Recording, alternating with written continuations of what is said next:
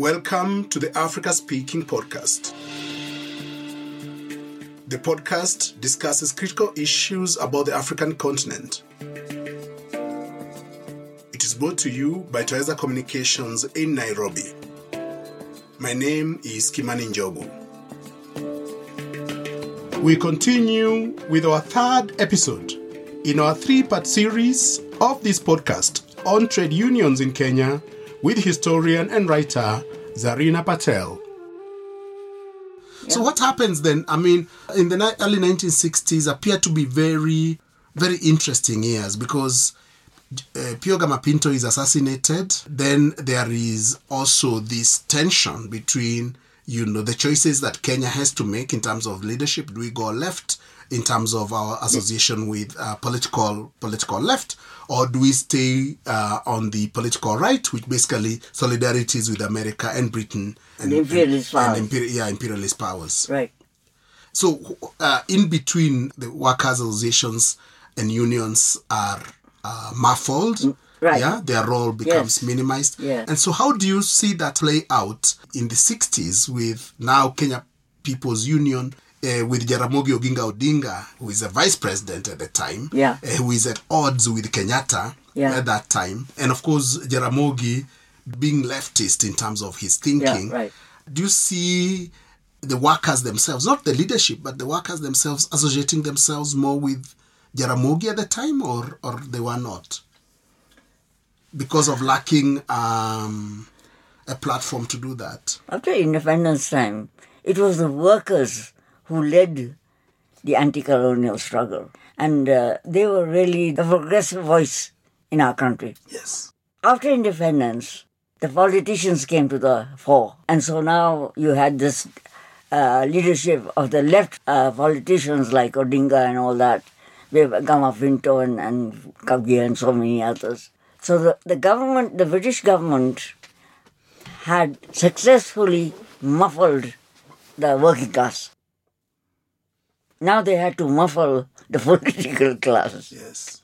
And that led to the ousting of Odinga, Jaramogi, yes, from Kanu. Yes. Right. And then he forms KFU, and then KFU is banned. The Kenya People's Union, it's banned. The formation of KFU, Jaramogi's chief advisor was Franlal Seth, who was a very militant trade unionist. So that connection also, continues. Franlal is devoted. Yes. Never comes back to Kenya again. And Jaramogi is detained. He's detained, yeah.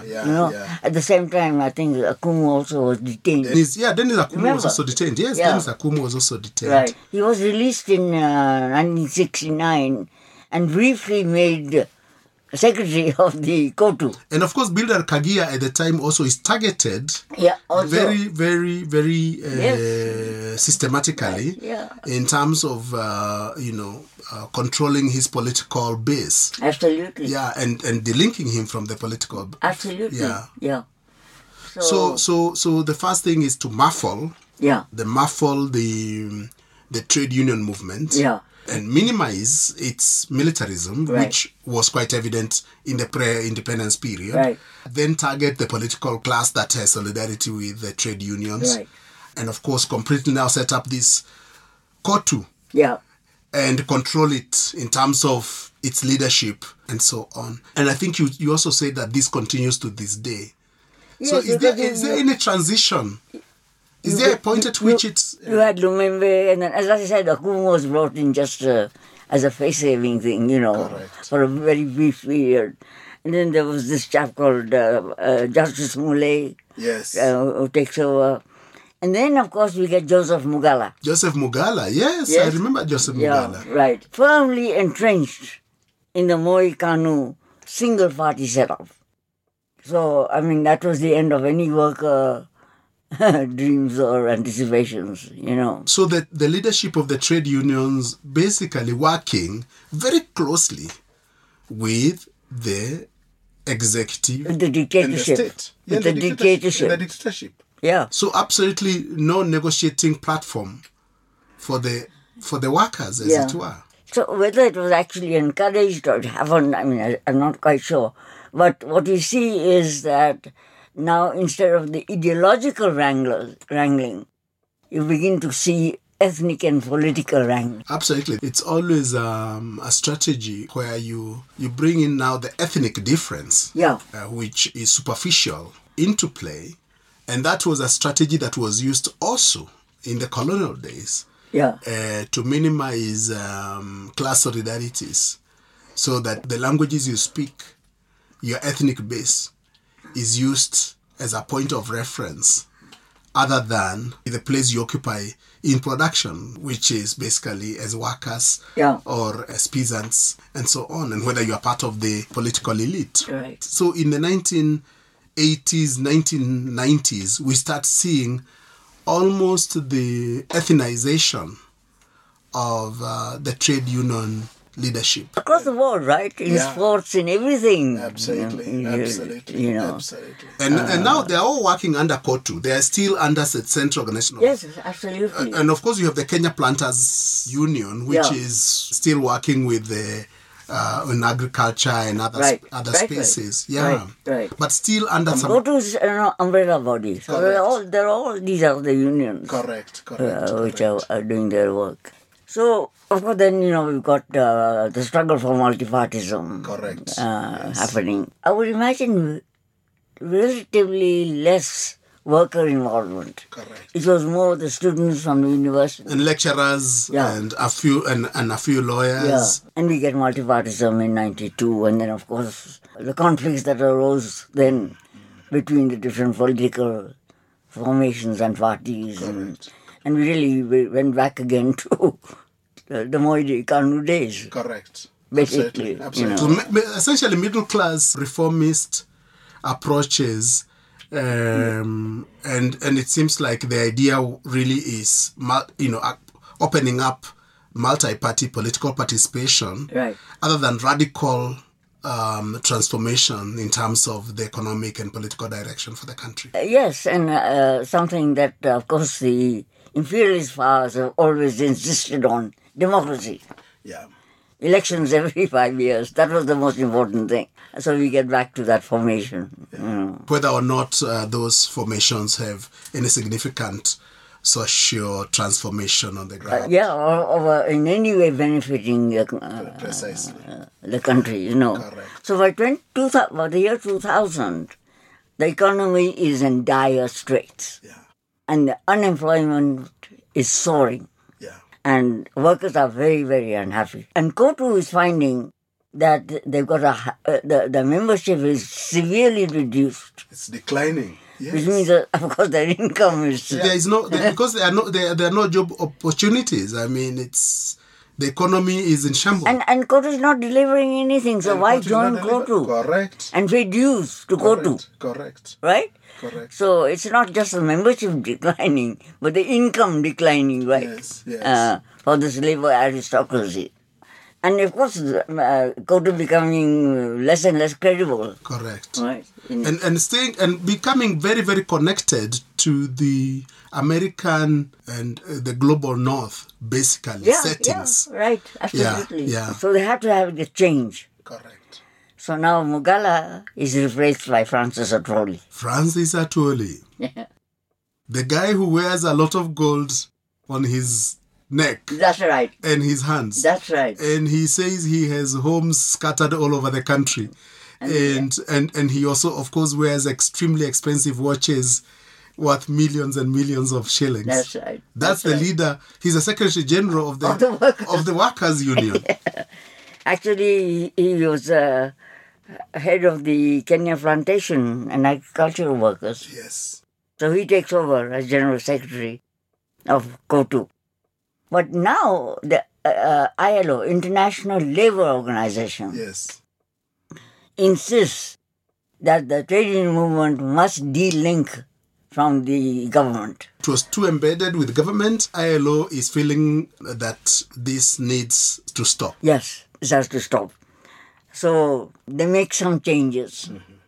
But they're really just, face-saving changes. Very superficial changes. Very superficial changes. Yeah. Nothing radically changes. But Atwoli comes now as a more worker-friendly, slightly more independent sounding Secretary General. But in fact, nothing has changed. Even today, workers don't have a say in Kotu. So would you say that there has been very systematic weakening of the trade union movement in Kenya? And right now, what we have really is nothing comparable to what we had in the colonial days, when under Makhan Singh and others, there was such a huge consciousness of class. Do you see any hope? I just want to make a small correction here. Yes. We see a weakening not of the trade union movement, because Kenya can always get up and say that we have a very strong trade union, Kotu. Yes. Right? Yes. What we see is a weakening of worker power. A weakening of worker power. Yeah. Almost a negation of it. So that the workers do not have a voice as such, even when you could say you have the platform, you have Kotu, which is basically the organization itself. Right. And you have a very loud Secretary General who does this. Right. But in terms of the power of the workers to determine the destiny of the country, and push their interests forward. Push their interests. Well, those interests are political interests, economic interests, or social interests. That's absolutely absent. Absolutely absent, That is evident even today. Just give to one small example is, we have been organizing the annual Makhan Singh lectures. Yes. And we've been trying to get Kotu, not the leadership, we know that. Kotu maintains that the trade union movement in this country was started by Tom Mboya. Oh, so they... Yes, they don't recognize... They're erasing a historical... Yes. They are redefining history. They don't recognize Makhan Singh, at all. Okay? So it's a revising and while I remember, one of the cardinal points that Makhan Singh made was that the trade union must be a workers' organization. Yeah. Worker-led and worker-formed. Correct. So it was totally antithetical to, the powers that be that came later. Very interesting. Very, very interesting. So would you say, as we try to wrap up our discussion, would you say that there is potential for the workers to have their power back? And what would it take? I mean, is it gone forever? No, never. It's never true. There is no forever. Because I do think that the primary agent of change in political direction, in ideological direction for that matter, is when the material circumstances begin to change. That is when the consciousness changes. And workers begin, or whoever, begins to look for another solution or another way out. So it is the change in your material circumstances. So as the situation deteriorates, and it is going to deteriorate, we know that, workers will once again be forced to think beyond the kind of solutions that, our trade union Kotu has been giving so far to workers. And the government with this annual 12% rate increase in wages, and, they've got to think beyond that. So it's not, an easy question to answer. So much is going on. I think the trade unions in the rest of Africa are much more advanced than the East African. So you think about COSATU and so on. It seems like there is... Nigeria, yeah. Sudan, Egypt, up there in the north, Algeria. Yeah. I mean, their trade unions have caused revolutions. Or on the way to revolution anyway. Correct. Unfortunately, I think the British are very clever in how they knew how to diffuse things at the right time, But Zarina, let me ask you this. Because workers are principally linked to factories and other spaces of production, whether it's in manufacturing. And of course, we saw Makhan Singh, for example, with the Printers Union and so on. And if you look at South Africa, with the industries in South Africa, you end up generating a lot of workers, and the same with Nigeria, mines and mining and so on. And also with Nigeria with, again, the mining. And one could say the same with regard to other jurisdictions.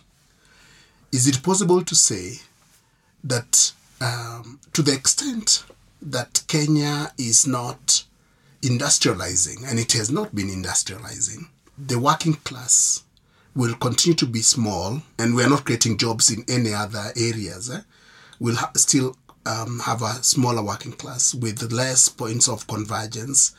And even where you have workers in the factories in Nairobi, many of them end up retreating to their rural spaces in the evening.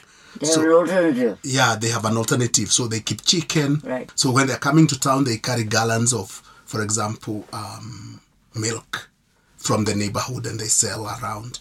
Do you think that this also is contributory to the, of course, without minimizing the role of the state in controlling the emergence of this consciousness, that the very small opportunities for industrialization in Kenya undermines, this class consciousness, the working class consciousness? I think you're absolutely right that it is definitely a factor, but it is only one factor. Yeah. The term working class is under review. It's not what it used to be in Lenin's time of just industrial work. Yes. The oppression and the exploitation and the alienation that was felt then by the industrial worker is now being felt even by the professional class. Mm-hmm. And that is why we recently had a doctor strike. We've got a union for doctors. We've got a union for the university lecturers. The biggest union in Kenya was the Teachers Union. Teachers Union, yes. Yeah, the KNUT. Yes. Established when? 1957. In 1966, it joined SCOTU. And then, of course, we had the Civil Servants Union. Correct. I remember with Kimani Wanyoike. That's right. Yeah. Right. Yeah. And these are not industrial workers. These are professionals now. Correct. I think the whole term working class has to be expanded and has to be reviewed. So there's more flexibility in terms of formations, and to say that the contradictions that exists within the workers in the factories, the same contradictions you'll actually find in the professional systems because of the level of exploitation and so on. Right. Yeah. I think though you're right about the lack of the industrial workers here, numbers, it is made up by, all these other sectors being drawn in. There's a very important observation that you have made. So you can see that the potential, of course, for the convergence, and you did say that the material conditions have remained the same, and they do not go away by themselves. So they have to be worked on. Exactly. And therefore we see workers demanding power to determine their destiny. Right. But that destiny is political destiny, economic destiny, or social destiny. Yeah. There is the role of the state, which ensures that it doesn't happen. There's also the role of religion in this. Religion, yes. Yes. For pacification sometimes. Yes, pacification. Yes. And particularly now with the influence of the evangelicals from the States. Yeah. I mean, talk about going backward. Limitation of abortion and all the rest of it. And you know what is very interesting, Zarina, is that there is the depoliticization through religion. Yeah. But what's very interesting is that during the liberation struggle, the religion itself was politicized. So that you had hymns, for example, which were Christian hymns in Kenya, being converted into liberation songs using the same rhythm and changing a couple of things so that one could talk about the depoliticization being politicized through, the same type of tools and so on. And of course, what you are telling me is that with the rise of evangelism and so on, the workers' power is again being challenged through the process of pacification. Yes, absolutely. I didn't mention earlier on, but in 1947, when we had the ex-servicemen returning and so many other things happening, another thing that was happening was the rise of the small churches organization, Dini Masamwa, and all which that. Which are kind of local and indigenous movements located in the spirituality and the faith systems in central Kenya. Right. You had the African Pentecostal based in Ruiru and other places. Then, of course, Dini Musambwa in Bungoma, in Western Kenya, and so on. Right. So these formations also, which were almost assertions of a faith different from the colonial faith. Exactly. Very interesting. I want to bring this to a close, and I just want to ask you whether there is anything else you'd like to share with me with regard to the trade union perspective in Kenya, and if you could just tie it up with the rest of the continent.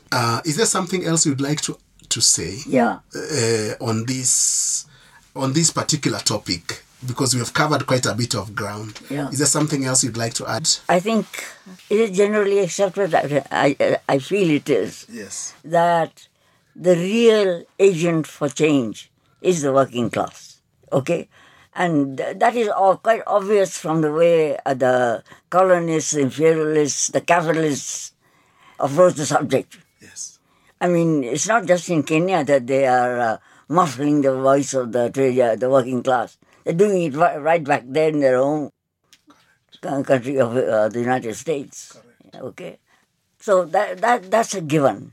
But the other thing they managed to do is with religion, with the wrong kind of education, with media distortion of news and fake news and all that, they have been able so far to pull in the working class, certainly in Kenya, I'm talking of Kenya now. Correct. Okay, into believing in capitalism as the only system that can never exist. Okay, and accepting that there will always be an employer-employee situation and relationship, and that rich and poor, the religion teaches us that there will always be rich and poor in the world. You've just got to be more charitable. So the working class needs to, I think, understand better what is class and the class struggle. The whole issue of class is always, class is never mentioned. It's as if it doesn't exist. And yet it is every day of our lives that we battle through the class problems.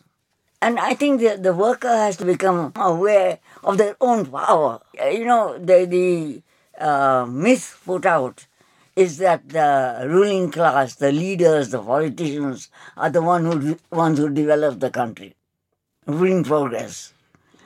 Well, none of these people would even be able to function without the working class. Correct. But the working class is not aware of how much power it holds. They're the ones who produce the things that we use every day. Right. And then they have to overcome all the different tools that the ruling class uses to divide them, whether it's ethnicity, whether it's religion, whether it's gender. Okay? I do think that one of the biggest hurdles for not just worker development, labor struggles, but even political struggles is the patriarchy in our country. Patriarchy? Yes. Because if you're going to leave behind half your population, forget it, you're never going to get anywhere. It's so strong, it's just incredible. And the resistance of advanced comrades even to look at patriarchy, to begin to dissect it, to understand it, before they even begin to confront it, is just mind-boggling. As a woman, I have found it very, very difficult. to make any headway in that field.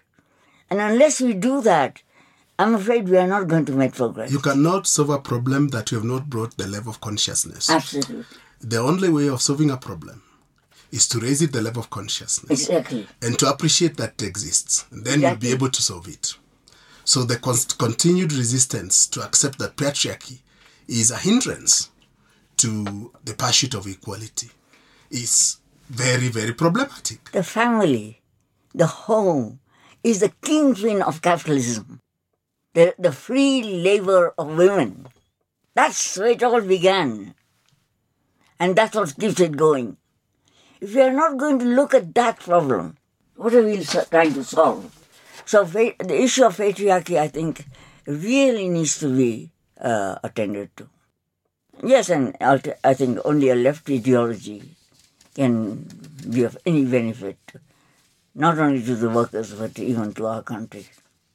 We can also solve the problem through the neoliberal capitalist, imperialist. And the thing is, in the last, I would say, 5-10 years, it has become so obvious. Socialism is on the map. It's being talked about openly. I mean, I think even 5 years ago, you didn't hear people talking about capitalism and liberal. Forget about socialism, but even capitalism. Okay, so there is a great change that's taking place globally. Globally. Well, Zarina Patel, I really want to thank you for a fantastic conversation with me in this podcast. Thank you. I've enjoyed it too. This has been an extremely educative conversation with you. And I think that we have gained more knowledge about trade unionism, not just in Kenya, but actually on the continent. And you have brought to the podcast immense clarity, immense history that will be with us for a long time. And I really want to thank you again for underscoring the contribution of people such as Makhan Singh, who have not been sufficiently recognized in our educational system, and also in terms of our national consciousness. So I want to thank you very, very much. And I'm sure that I'll be asking you later in future to come and help me understand certain other issues that I have no clarity about. And I hope you can come. Certainly. It is a mutual thing. I've also learned from you. So it is a very good interchange of ideas and thoughts and history. Thank you. Thank you so much. This concludes our episode on trade unionism in Kenya in the 3-part series of Africa Speaking podcast with Zarina Patel. Thank you for listening to the Africa Speaking podcast. Join us in our next episode, brought to you by Twaweza Communications. My name is Kimani Njogu. For any comments and views, you can reach us through our website, www.africaspeaking.org. You can also reach us on Facebook, Twaweza Communications, or on our Twitter handle @TwawezaComs. You can also write to us on email info@africaspeaking.org.